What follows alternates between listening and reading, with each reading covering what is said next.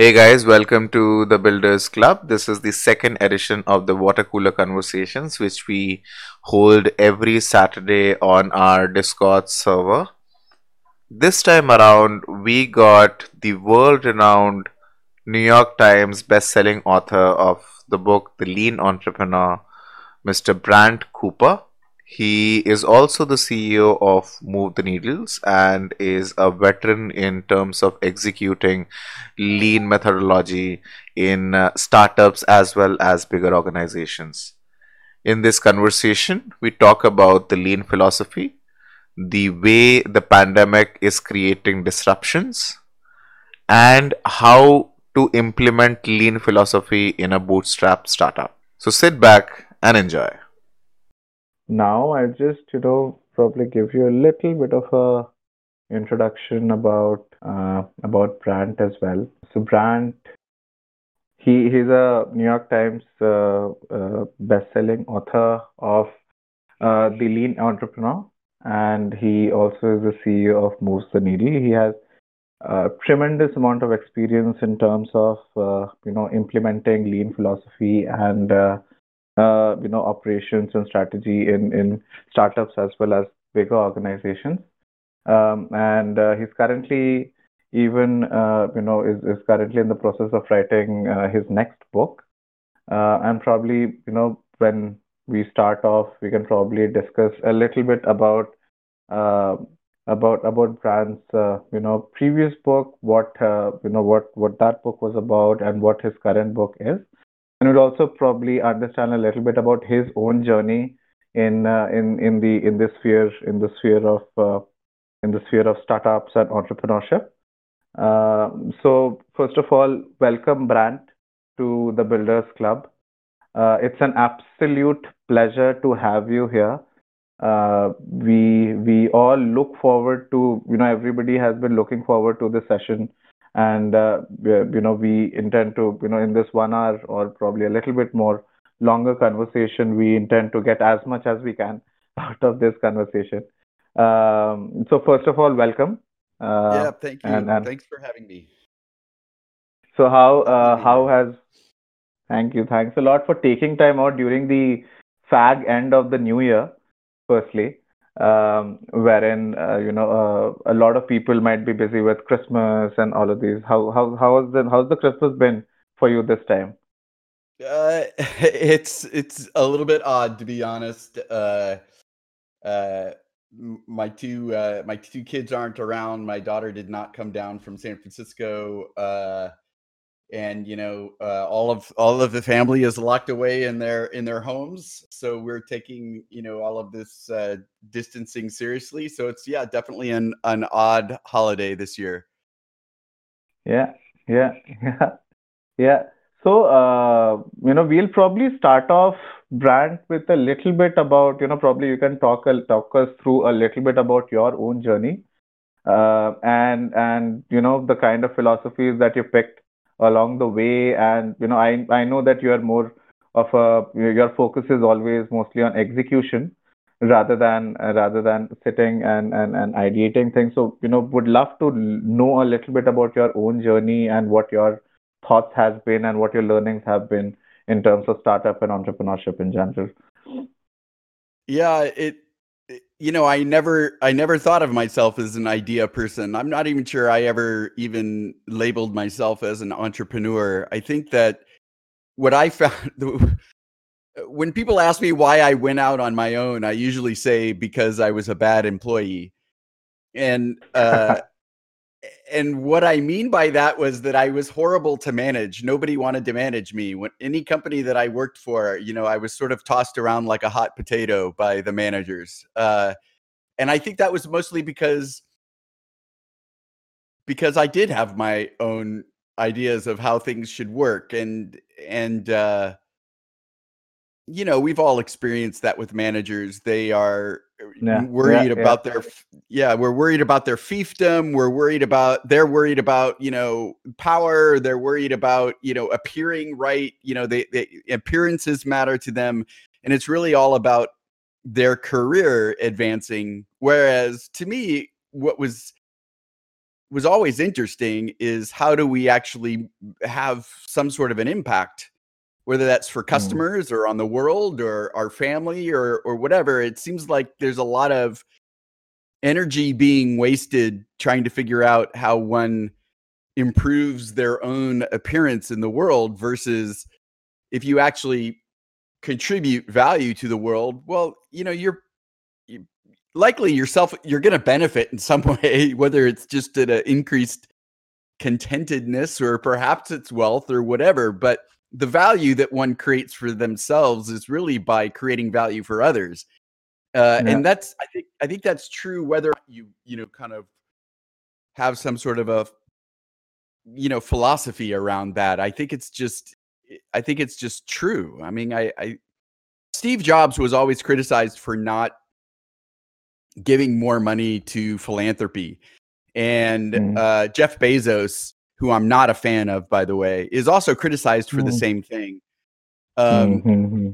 But I think that that's the wrong take, right? I don't think that what we should do is get as wealthy as possible and then give away our money to charity. That's not a way to improve the world. The way we improve the world is by increasing the standard of living and increasing the value that we create for other people. And so that's kind of been, it took me a long time to find that. But I think that that's really what my journey is learning how to focus on creating value out in the world. And then, whatever comes to me out of that, well, that's great. But how do I actually improve? How do I become better at creating value in the world? And that's really what, when I worked in these different startups, I made a ton of mistakes, a lot of mistakes. But that's really sort of what brought me down, this path. And when did you discover the lean methodology, the lean model? Well, so I was, after I left the last startup I was in, I actually read a paper. There was a lot of people that were trying to figure out, well, why are we building startups so that they look like big companies? Like if you ever saw the things that worked well inside of startups, it wasn't because they were full of departments and hierarchy. As a matter of fact, those were bad experiences. When I was in startups that started really small, and as they grew, they added layers and layers of hierarchy, just as if they were a big company. And the performance of the company actually deteriorates when that happens. And so there was a lot of people like sort of writing about that. And I was one of them I was blogging about how we have to go into learning mode and cross-functional and interdisciplinary teams were better for solving complex problems. And somebody then turned me on to Steve Blank's work after I was writing about it. And then I learned Reese was just starting blogging about lean startup in those days. And so then I ended up writing the first book that talked about all of that stuff. The first book that talked about customer development and lean startup and product market fit and those type of things, because there was a group of us that were actively trying to apply techniques to how do we purposefully learn before executing. Okay. Interesting. Okay. And I guess Eric Rice has spoken fairly highly about his experiences in IMView about it. So, validated learning is something which I am personally a very big fan of, very frankly, because, you don't build stuff till the time the customer wants them. And I guess this sounds fairly easy, but initially, once you start off and once you're creating an MVP or at an MVP stage or at a prototype stage, you still have hypotheses on the basis of which you basically start something. Any thoughts on for the very, very early stage companies who are still in the MVP stages? How do they start? Because I guess this is the foundation. And, what are your thoughts on how do they start implementing this in the company right from the get-go? Yeah, stop building your product. I mean, I think that's the toughest thing for entrepreneurs to do is all they are is focused on product and stop building it. I mean, the thing is that anytime we try to offer a new product or service to the market, we're asking a group of people, our potential customers, to change their behavior. right? Yeah. They're doing something now, and you want them to change to whatever it is that you have in your mind.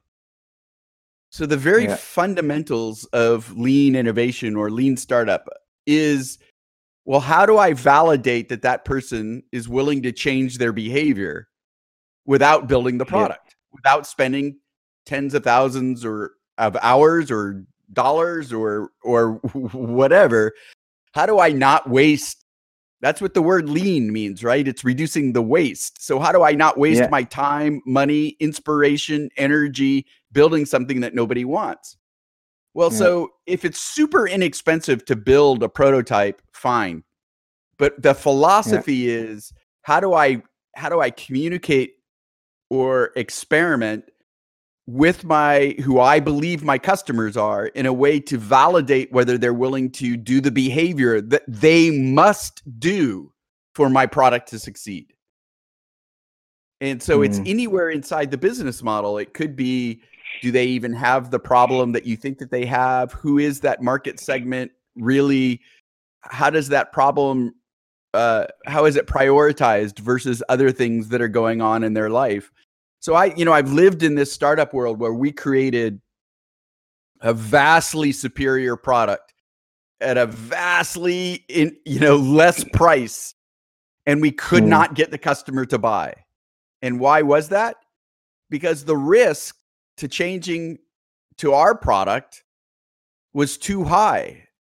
In other words, Mm. the buyer, the IT person, they didn't want to risk their job by switching from a name brand to a startup brand. And Mm-hmm. so that had nothing to do with how superior the product was. It had nothing to do with the cost of the product. It had to do with the aspirations of the individual. It had to do with the customer and how do you overcome their fear and their risk. So all of the work that everybody's doing on their product and adding features and this and that, running these experiments, has nothing to do with, likely, how do you overcome the objections that this individual has? How do you overcome their fear? How do you address their aspirations? And so understanding your customers deeply is way more important than trying to figure out what goes into your product. Mm-hmm. So always start with the customer. Always start with what they want rather than what I can build, is what I hear. Yeah, that's true. Yep. So you So a have to lot of start with, yeah, I'm go sorry, go on, go go on, ahead. sorry. No, you go No, no, ahead. no. So I was just saying this. So technically, you have to start with a survey or a kind of a dipstick, or a certain indication that or probably, you can probably copy something which the current process is like, and then create a very similar process. Is that so? Are you talking about the process, or are you talking about the value that is being delivered? I want to talk about the value that's being delivered. I don't care about the process, because the process, you should be agnostic about the process. Okay. You should be Okay. agnostic, right? You shouldn't care as long as what you're doing is solving the problem in a way that the customer really wants the way you're solving it. And so it's not really a survey. I mean, I have a survey tool that tries to get the survey correctly, but the problem with surveys is that they subscribe all of the answers. And so then the survey taker isn't really addressing what their internal needs are. They're sort of outside of their head. They're within the context of the product as opposed to really learning. So I think in-person interviews are the best way. Design thinking, Idea. human-centered design is a way better methodology in terms of learning from the customers. Of course, that's hard during the pandemic, but everybody's used to doing video calls now. So do video calls with who you think your potential customer is. But what you're truly, Interesting. really trying to figure out, so entrepreneurs often start with trying to solve their own problem, which is fine. Mm-hmm. But can you validate whether there's other people that actually have the problem to the same degree that you do, that they Mm-hmm. are as concerned about it as you are? Are they willing to change their behavior in order to adopt something different? I mean, I think that I think that people undersell the fact that you're trying to change behavior. Changing behavior is hard. If we could all change our own behavior, the pandemic would have ended months ago. We would be eating better. We would be, drinking less. We would be exercising more if changing behavior was so easy. Changing behavior is hard. And so just because you put a product in front of somebody, that's not going to get them to change their behavior. So the tough part of entrepreneurship is figuring out how do you change somebody's behavior or not. Now, that also brings me to the question of how do you know that let's say you have an MVP, you've launched a website, you've got signups, you've got people who are using the product. How do you know that this is the right product market fit? How do you know that these people who are coming in are the right audience for the product? Because they might be coming in for various different reasons. Like, for example, in the pandemic, since the people are inside their home, there might be multiple different things that they might be testing right now, using right now, which might be probably helping them right now in the short term. But from a founder's perspective, his product is being used. So how does he get to know, and how does he interpret that signal which the market is giving him, that probably, this is probably not, even if this segment is the one who's using your product right now, they are probably not the right people for the long haul. How do you, I mean, any thoughts on that bit? Yeah, they might be the right people. I mean, I think what we don't know is how much of people's behavior that has changed during the pandemic will stick, and how much will it go back to how it was before. And we just don't really know that. So there's a couple of things that come to my mind. Number one is you have to have a very concrete definition of how somebody uses the product. So you can bucket your different users by the way they use the product. In other words, you should understand very intimately what must a customer do with your product in order for them to achieve the value that you promise them. Right? So if you have, like, here's a silly example, but pretend YouTube's not available yet, and your market is, I want to make people into video stars. So I hypothesize that somebody that wants to be a video star uploads a video of themselves and shares it with 100 friends once a week. So that's the metric that I'm then tracking. How many customers are doing that? How many users are doing that? Now, you may have a bunch of other people who are setting up accounts, logging in, and not doing that. Maybe they're watching videos. Well, okay, so that's a different bucket, right? You have to treat those two different market segments differently. One is watching, and one is actually creating the video. So you have to look at the behavior. You segment your customers based upon their behavior with your product. Now, there's one of those segments that's going to be of higher value to you than other ones. And so what you want to concentrate on then is growing the ones that are high value customers because they're of the way they're using the product. Are they using the features that create value for them or not? That's how you want to find who that high value customer is. The other way to validate that is to ask them. So we're so obsessed with digital marketing and digital tools that we refuse to talk to our customers. Your customers have all of the insights. The people that succeed are the ones that hustle and learn from their customers. So get them on the phone, get them on a video call, ask them why they're using the product, ask them how it's changing their life, asking them, what have they done in the past? Get that to know them, to try to figure out whether these are long-term customers or whether they're just, sort of fly-by-night customers. You can learn by asking them. And actually, you can survey them too after they become customers. I'm just worried about surveying people before they become customers. I get it.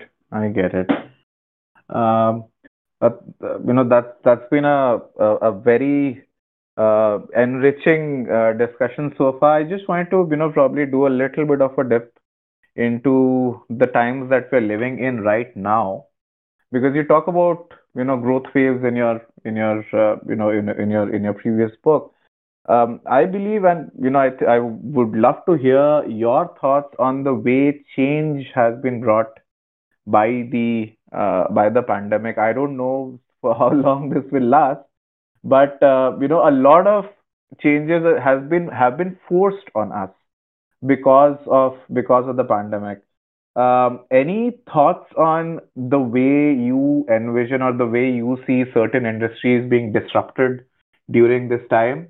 Of course, the video element has, of course, been there, but a lot of macro trends have moved. Like gaming has moved, like a lot of other industries also have taken a hit. What are your thoughts on the pandemic in general and the kind of changes that they have brought into the ecosystem?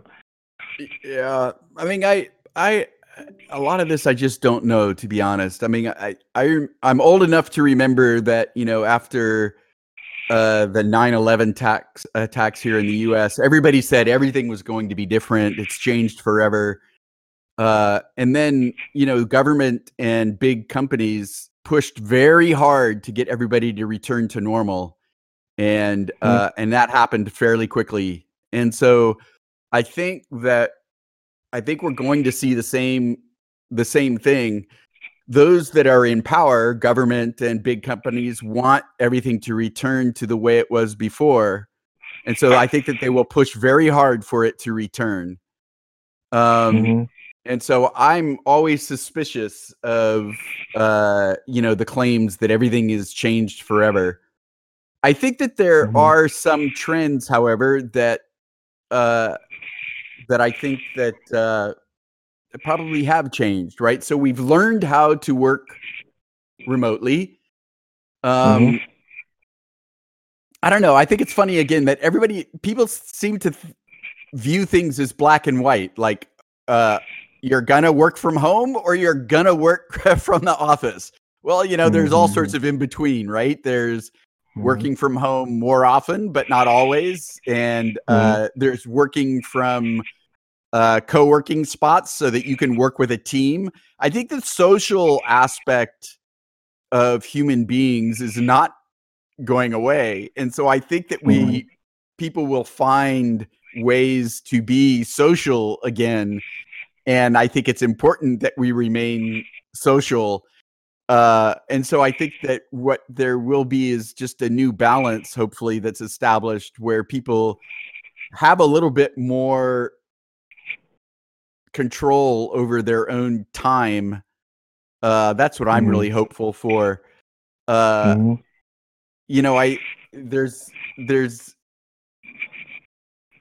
people don't have to be sitting in their office 8 hours a day. That does not make them more productive. And I think that that's actually, I'm wondering if we've learned that lesson, to be honest. When people are working from their house, they have to manage that with their children and their partner and their pets and interruptions and noise and having to deal with life. And I don't mhm, think that we've seen some massive fall in productivity. And so I think that it would be nice if what we learned is that people can actually control their own lives, and that makes them more productive when they're doing their work. So that'll be interesting to mhm, see whether that's changed at all. Other industries, I think that people will go and return to shopping, but I don't know if the malls were already dying here in the United States. So that's happened. That's just sped it up. But I think people will go back to restaurants. I think a lot of the mhm, retail stores maybe are in trouble, but I don't know. I guess I think people will go back to that again because that's sort of social. I think medicine has maybe changed. Of course, here in the U.S., our medical system is so messed up anyway that it's hard to know uh, what the outcome will be. But telehealth, telemedicine has increased quite a bit here now, and I think that that is reasonable that remains. So we'll see if that remains. There's a lot of big companies that are acting as if they need to take their social responsibilities more seriously. I'm a little bit suspicious that one doesn't stick, but we'll see. Yeah, I don't know. It's really hard to predict. There's going to be a tremendous Okay. amount of pressure to get things to return to some state of normal. Mm-hmm. No, that's already something which has started. I guess a lot of new avenues also have opened up. I mean, there's this whole crypto thing which has taken off, especially during the pandemic. You never know how the digital currencies might perform, because I don't know whether this is a fad or something which is still going to go away. Any thoughts on that? Yeah, I'm not a believer, to be honest. So what Okay. nobody addresses is this fact. So I don't know exactly how your system works. Mm-hmm. The difference Mm-hmm. between a fiat currency, which the dollar is, right, and Yeah. cryptocurrency is this one fundamental fact. The US Mm-hmm. government requires you to pay taxes in US dollars. Yeah. So even though that's a fiat currency, you have to have US dollars because you have to pay taxes. And so Mm-hmm. all of the other currencies, if they're not based Mm-hmm. upon actual, if they're not pegged to something that's actually like a precious metal and it's just pure Mm-hmm. fiat currency, it's all pure speculation, in my belief. And so Yeah. I'm not buying. I think it's just a way for people to make a lot of money and lose a lot of money. As long as Mm-hmm. the US government or a government Mm-hmm. requires taxes to be paid in the currency that that government produces, then that is the value that's pegged. You can't substitute that. You can't pay your taxes in Bitcoin. Yeah. Yeah. Agreed. Agreed. And the thing is that a lot of the tech guys that are all like cheerleading cryptocurrency because of how secret it is and how it's so ubiquitous and all these network nodes and all that kind of stuff. They don't address that fact. And it was so funny. I Mm-hmm. was like overhearing this conversation where some mom was trying to explain cryptocurrency to their teenage daughter. And the teenage daughter the whole time is all like going, well, you could convert that into US dollars, right? You could convert that into dollars, right? And the mom was all kind of hemming and hawing. Oh, that's not the point. But the daughter was the one that was correct. The daughter was the one that was right because she Yeah. recognizes that that's the only thing that in the end protects you is that you've Mm-hmm. got the actual physical currency in your pocket. If the world goes to hell in a basket, all of your cryptocurrency becomes worthless very quickly, in my opinion. Interesting. No, that's actually the other perspective, which a lot of people are talking about. It's still a wait and watch game the way I look at it. You never know which side the this thing will tip. So I'll just till now I think we've crossed a half an hour mark. I'll just open the floor also a little bit, so people who want to have any questions specifically around either their businesses, around lean philosophy, or any other general question in itself, they're happy to ask those questions as well. So if anybody has any question, please feel free to shoot. Hey, Brant. So actually, like as we are talking about the pandemic, like many of the ventures have come across in this pandemic. Like investors are investing in like hell of the money in this startups and all, which are mainly focused on this kind of period type of thing, like the pandemic only. So do you think, like as you mentioned in the previous discussion, like the governments will try to make the situation as much as normal as possible? So do you think will it affect this kind of startups in any case? Yeah, I'm sure it will. I mean, I think that like even we can go back to the video example. Uh, so obviously Zoom succeeded, but I'm sure you all have noticed that there's another 100 or 1,000 or tens of thousands of video startups that have Mm-hmm. Cropped up. emerged, right? And Yeah. there's a couple of problems. Number one is that we don't enforce antitrust, and so Google cheats and Microsoft cheats, and they are giving away free video products to all of their corporate customers. And I don't think that should be allowed. That's classic antitrust. But if you're another small startup, that makes things, really, really tough to compete. I like the fact, one of the positive aspects of these startups, though, is that they've made virtual conferences way better. So there's a number of different, so the Zoom ends up being the generic conference call, which everybody loves, but it actually is not great compared to some of these other startups when it comes to running conferences or running workshops or running these other specific types of remote events. And I think that a lot of the remote events are going to continue.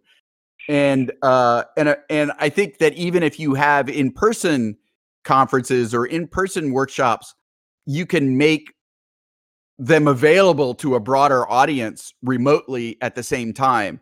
And so I think that there's a lot of interesting things going on there that will be sustained after the pandemic, but I also don't think it'll be sustained at the same level. So I think that I guess the question mark becomes is how big is the market? And I think that we can assume that the market is bigger than it actually is during the pandemic. I also think that there's there's interesting counter examples. So for my new book, I was interviewing the CEO of the bank ING in Australia. It's a European bank, but they have a big presence in Australia. And when the pandemic hit, all of their competitors were here's how you sign up for internet banking and trying to get everybody to go digital as quickly as possible. This bank was already digital. And so what they did is they would run these advertisements that say, listen, I know this is hard. We're stuck at home too. If you want somebody to talk to, give us a call. And so they were really going for more of the human interaction rather than the pure digital.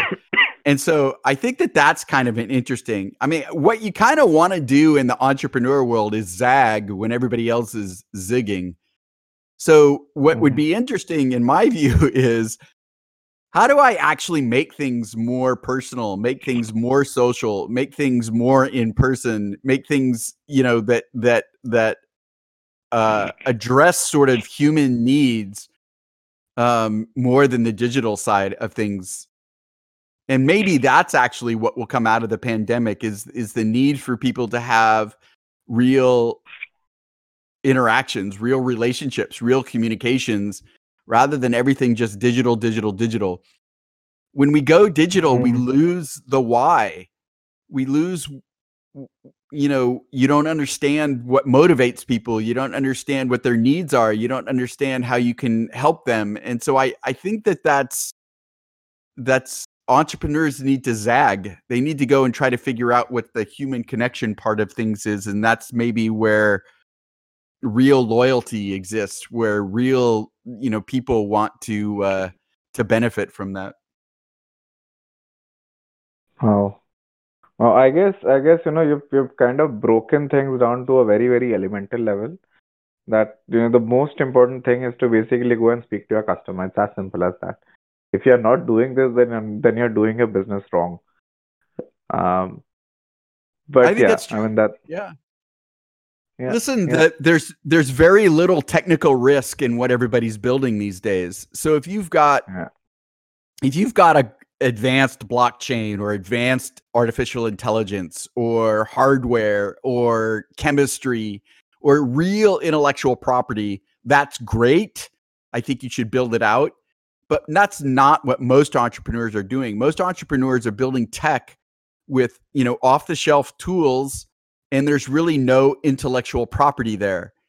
So in my view, your real competitive advantage is learning something about your customer that nobody else knows. Insights are your competitive advantage. So how can you hustle and get insights on your customers that nobody else has, and then move quickly to take advantage of those insights? Interesting. Interesting. So I was very recently reading this book called The Mom Test. I don't know whether you've heard of it. No. It's about how to administer a questionnaire to your audience. So a lot of people don't ask the question the right way, especially when you're doing IDIs. You kind of want them to say what you want to hear, but Right. usually instead of actually getting insights, you basically get a kind of a forced validation of what you want to of the product that you're trying to build and come back happy, but that's not the real insight in the first place. Right. So fairly interesting book. You should definitely have a look at that. So coming to that, you also are writing a next book on disruptions, right? Care to give us a little bit of a brief about what that book is all about? Yeah, so the book is called, right now, the working title is Disruption for All. And basically the book is, you all are familiar with this. We're in a digital revolution, right? So the fact Yeah. that everybody runs around with computers in their pocket is fundamentally changing society. And so my belief Yeah. is that the very structure of education, government, corporations, all institutions in society, the very structure is going to change, because the structure was built upon the industrial age. Yeah. Education Yeah. is really geared towards producing people to work in industrial age businesses. Industrial age businesses really like an assembly line, and government Yeah. is built to model the corporations. And so we're not in the age anymore. And so what we sort of the entrepreneurial spirit, the design thinking, human-centered design, lean startup, that way of working is really believed to be the fundamental working unit, is empowered, autonomous, self-organized teams is the unit of work. And that will be sort of the way structure is geared, is in creating those type of teams. And there's sort of the layers of communication that need to go on in order to ensure that the company is what I call resilient and aware and dynamic. And so the companies themselves will be able to respond to disruptions like the pandemic in way better ways. They'll be more aware of what needs to happen. They can change quickly, and it's because of this agile nature. Now, so that's happening. I think that's happening whether we want it to happen or not. And so the idea of the book is that we really sort of need to take the bull by the horns in order to make disruption work for all of us. So we've seen here in the US, the pandemic has resulted in the rich getting richer. And all of this money has flowed even more to the wealthy, just billions of dollars in wealth. And that's really because of this fundamental imbalance in our economic system. And so I think that there's some part of that structure change really is up to us as people to kind of take the bull by the horns and make sure that we can make this disruption work for everybody, which was always the promise of entrepreneurialism, always the promise of capitalism, is that we can solve problems. And so we really need to make sure that capitalism is solving not problems, not being part of the problem. Agree. Wow. So basically, from what I understand, is democratization or decentralization of education and value is what we're talking about then. Yeah, that's And actually a good way of putting it. Yes. yeah, yeah. Cool. That sounds really interesting. Looking forward to that as well. Anybody else wanted to add, or anybody else wanted to ask any questions? I Yeah, do hi. actually. Oh, sorry. Go ahead. Yeah, hi, Rishabh this side. So my question to you is that I've been hearing a lot about mental models currently and how different people have different mental models when they are faced with different problems, or in fact, in not even problems for just creativity. They say that creativity is a process of or writing is also a process. Or whenever you're faced with difficult some difficulties, you should have some mental models so that you can solve it. Similarly, when you are in a startup, you are building something from the scratch, so you face a lot of different problems. So, do you use different? Do you have any mental models if you could share with us so that we can also learn and we can also apply it?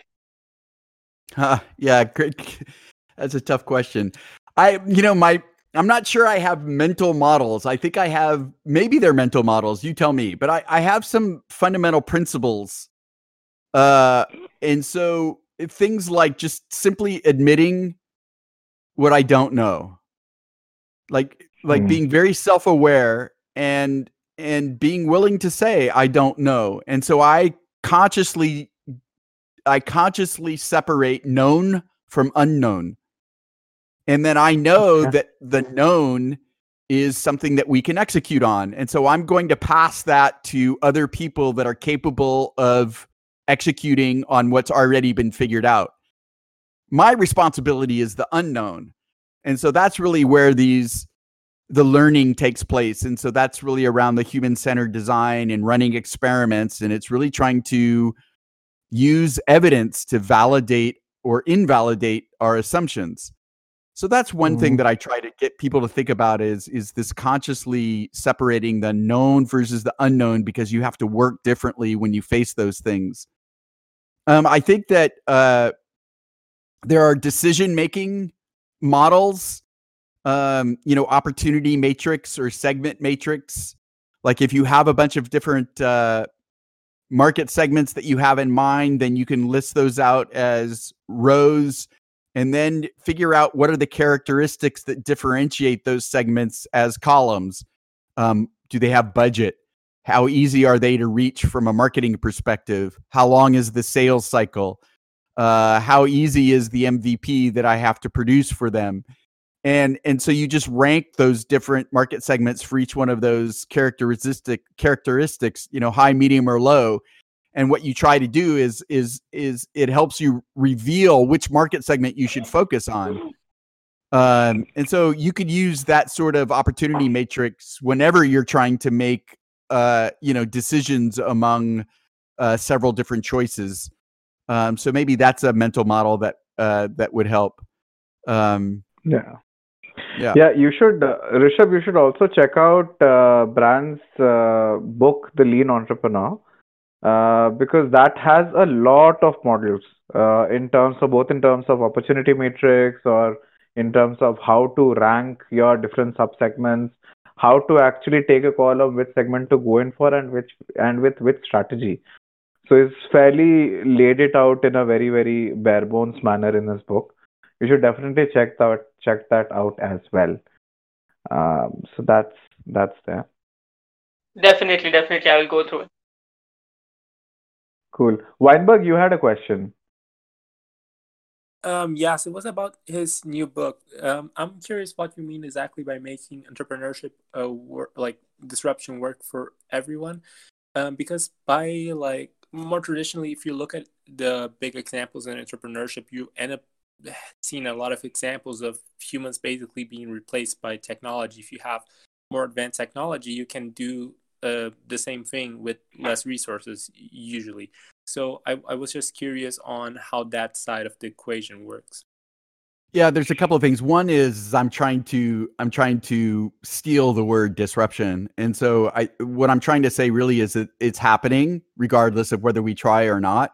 And so if we take a more active role, then we can use the same principles that are used in disruption, the same sort of I have the 5 elements: empathy, exploration, evidence, equilibrium, and ethics. If we start implementing those or instituting those in everything that we do, then we can ensure that society actually protects those that are being disrupted, for example.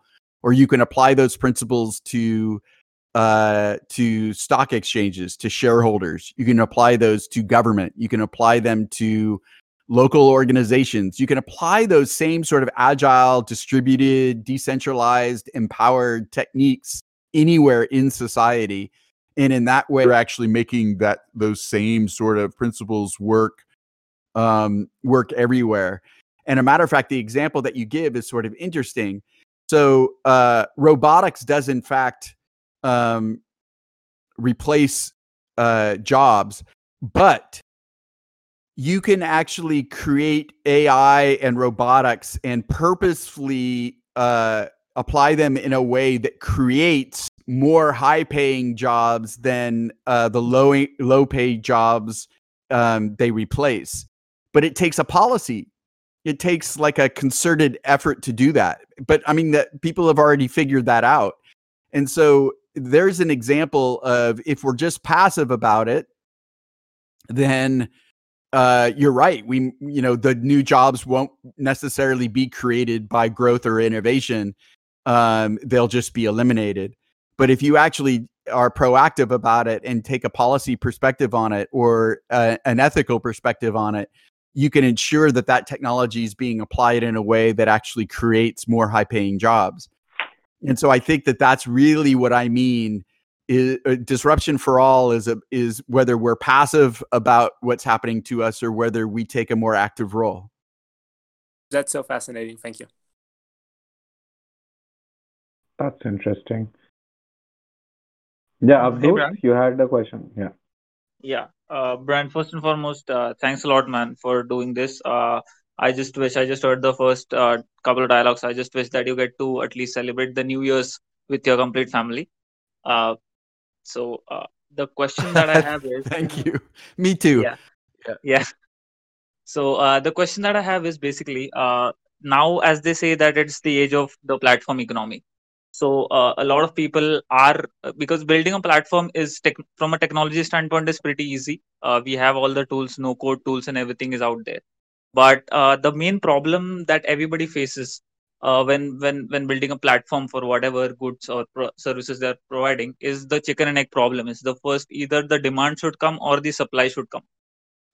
And without the other, let's say without the supply, the demand is not ready to onboard, and without the demand, the supply is not ready to onboard. So how could you? Is there any way that you think we could solve this in a maybe a leaner way, or any other, instead of just spending a lot of money in customer acquisition and stuff like that? Yeah, I actually don't think that there's a chicken and the egg problem. I think that for most platforms or marketplaces, one side of the market is the product. Mhm. One side is willing to go. They'll always be there.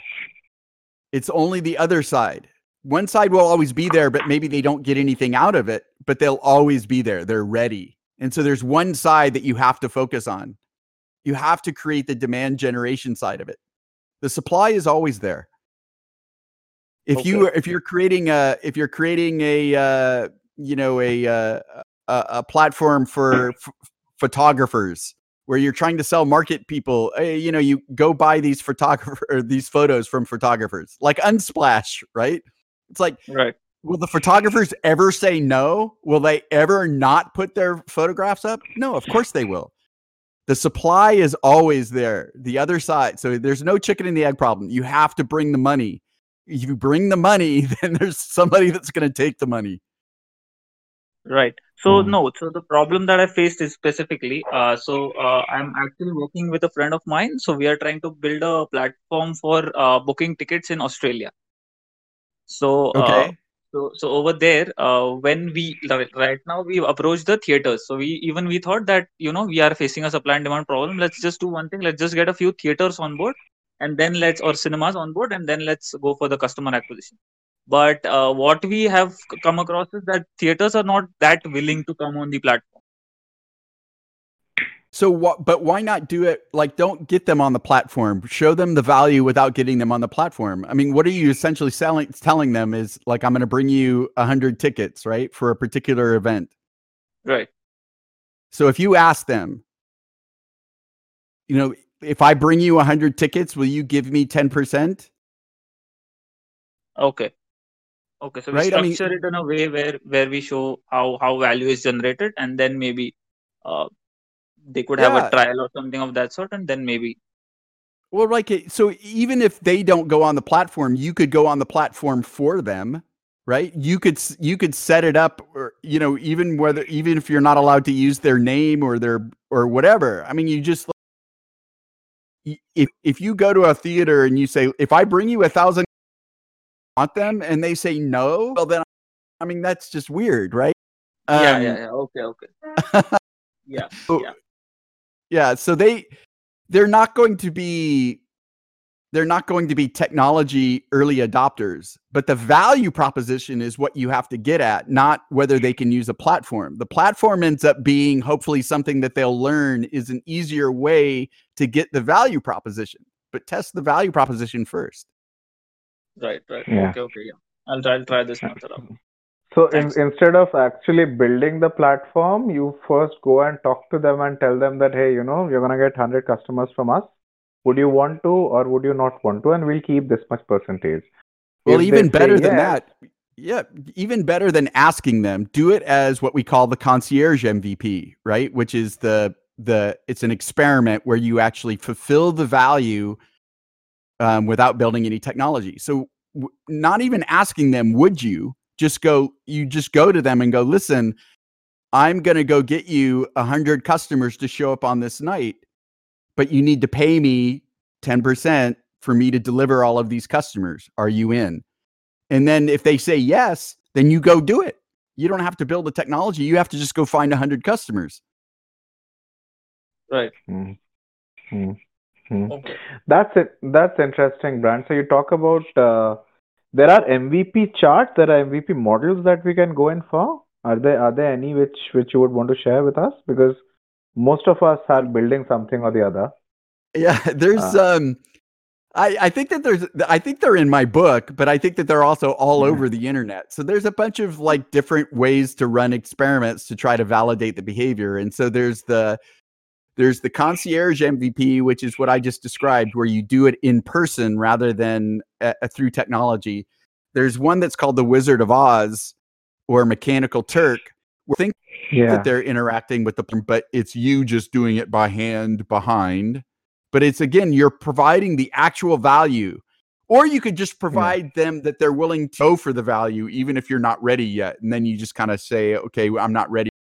But you've got them to behave in a way that indicates that they're willing to pay for, or they want that value. There's a dry wallet experiment where you try to get people to take money out of their wallet to buy something from you, and then you don't take the money because you don't really have the product, but the fact that they reached for the money in their wallet gives you indication that they're willing to buy. There's a high hurdle experiment, which is, instead of getting them to answer 5 questions in a survey, you have 5 pages of survey to see if they're willing to put up with all of that in order to get to the value that you're offering them. So you purposefully set up a wall that they have to clamber over in order to get the value that you're promising them. So that's, it's just up to your own creativity. It's asking the question, what's an analogy? What's a way that I can get them to behave in a way that convinces me that they really want this?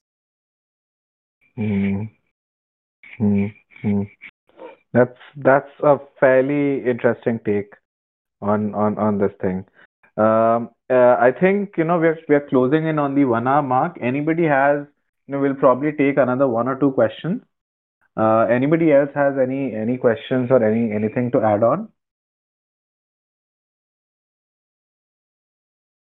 Okay. Yeah, Brent. So actually, like I was kind of wondering, like, what does lean philosophy talk about teams? Like how the team should be, or the team priorities, or something like that. What does lean philosophy says about these things? Yeah, I'm not sure lean philosophy says anything necessarily about the team. I think that we teach agile techniques, and I don't really care about whether it's Kanban or Scrum or whatever, but I think that there's the idea in agile is that you are the team is responsible for figuring out how to solve a problem. And so you have to give a team a strong mission. This is what they need to go accomplish. You give them the resources that they need to accomplish it. You give them your priorities in terms of the outcomes and how you're going to measure the outcomes. And then you let them go off and figure it out. And they have to figure out the internal team dynamics.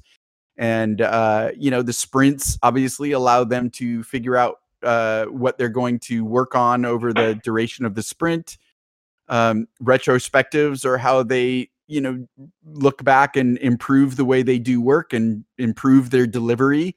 And so there's a lot of valuable agile techniques, but I'm not, is that what you were asking? So I guess one of the things which you covered in the book as well was around instead of building function-based teams, you should build on cross-functional teams and make them go in for a common vision or a common, go in after a certain problem and solving these problems instead of, everybody going in for a specific metric, which kind of is a vanity metric. So that's something which I found very interesting in the book as well. Yeah, so it really depends on the amount of uncertainty. And so the trick is scaling that type of thing. So when you're 5 people, you should be interdisciplinary, cross-functional, and figure out, what the problems you should be solving that'll have the most impact. When you're 500 people, you start dividing the company along the continuum, along the spectrum of uncertainty. And so when there's very low uncertainty, when everything is kind of known, I have to go build this. Cross-functional isn't as important anymore. They should still be working agile, but you don't necessarily need a marketing person or a sales person in there because it's already been known that something needs to be produced. Whereas the other end of the continuum might be, what is the next product that we should build, or how do we enter this new market? And so then there might be, a very interdisciplinary team because there's so much unknown. So the more uncertain you are, the more diverse you need the team. The less uncertain, the more uniform the team can be based upon their expertise to build on what is known. But remember, that's all assuming that one is being super honest and super self-aware about what is actually known versus unknown. And that's a very difficult thing. Our societies grow up in a way that we don't want to admit that we don't know, and we want to appear like we know everything that we're doing in front of others. And so, it's one of those things that we have to be able to lead by example, walk the walk, and talk the talk, and admit when we don't know, admit when we're wrong, and so then we're able to address uncertainty where it exists. Yeah. Wow, that's been a wonderful one, Brant. You're welcome. Yeah. No, because it's absolutely true whatever you have told us, and I guess anybody has any last questions, or I would just like to wrap it up in some form. Anybody who has anything else to add on to? Okay, cool. So, Brad, what I was talking about was, the idea that you are, as you're growing a company, you basically come across these hurdles, and if you are able to align your thinking towards the lean philosophy, where you focus more on the customer, and not on the not, I mean, keeping it a very, very customer first kind of an approach is something which goes on. I just wanted to, have a little bit of thoughts from you. Since we are all startup founders here, any specific, thing that we should, while, assuming that majority of the people here are in the very fairly early stages of either the first or the second startup. If you are in a second startup, of course, you have your learnings to go in for. You know what you learn while you execute, right? So if you have done it, you know where you are faltering. But anyway, any roadmap which people can follow for creating their new businesses that are out there, and any certain or specific matrices that they should avoid, and they should or rather they should focus on religiously, and the ones which they should avoid. Any thoughts on that front? But uh, just don't worry about scaling too quickly. That's one of the the two biggest reasons why startups fail is premature scaling, and they're not actually being a market for the product. And so that's what we've addressed here, right? Is go figure out if there's a market. And all of your hustle is around getting customers and getting them on board. And you can't get to 1,000 without getting to 100, and you can't get to 100 without getting to 10. And if you can't get to 10 without getting to 1. I don't know if it's like I don't know if this is absolutely popular in I don't know if this is popular in India, but if you go into retail stores here that are owned by individuals, you often see the first dollar they ever made is framed and hung on the wall. And I love that because it represents the very first customer that gave them their first dollar. And that's actually, that's what you're striving for, is who's the first customer that will give me $1. And then once you get one person to do that, now you can go for 10. But don't go for 1,000 right from the get-go. Scaling is what you learn to do based upon customers being passionate about the value that you're driving for them. Yeah. Interesting. Cool. I think we have kind of now reached the point where we should wrap up now. Thanks a lot, Brant, for taking time out. Any parting words for the Builders Club? Any parting words for the community? Well, just feel free to reach out to me, Brant at brantcooper.com, or on LinkedIn. You might want to reference this talk if you do it on LinkedIn, so I know that's where you know me from. But and I'm on Twitter or whatever, so just feel free to reach out. I respond to everybody, so I just wish everybody luck and a good new year, and hopefully sort of onwards and upwards from here.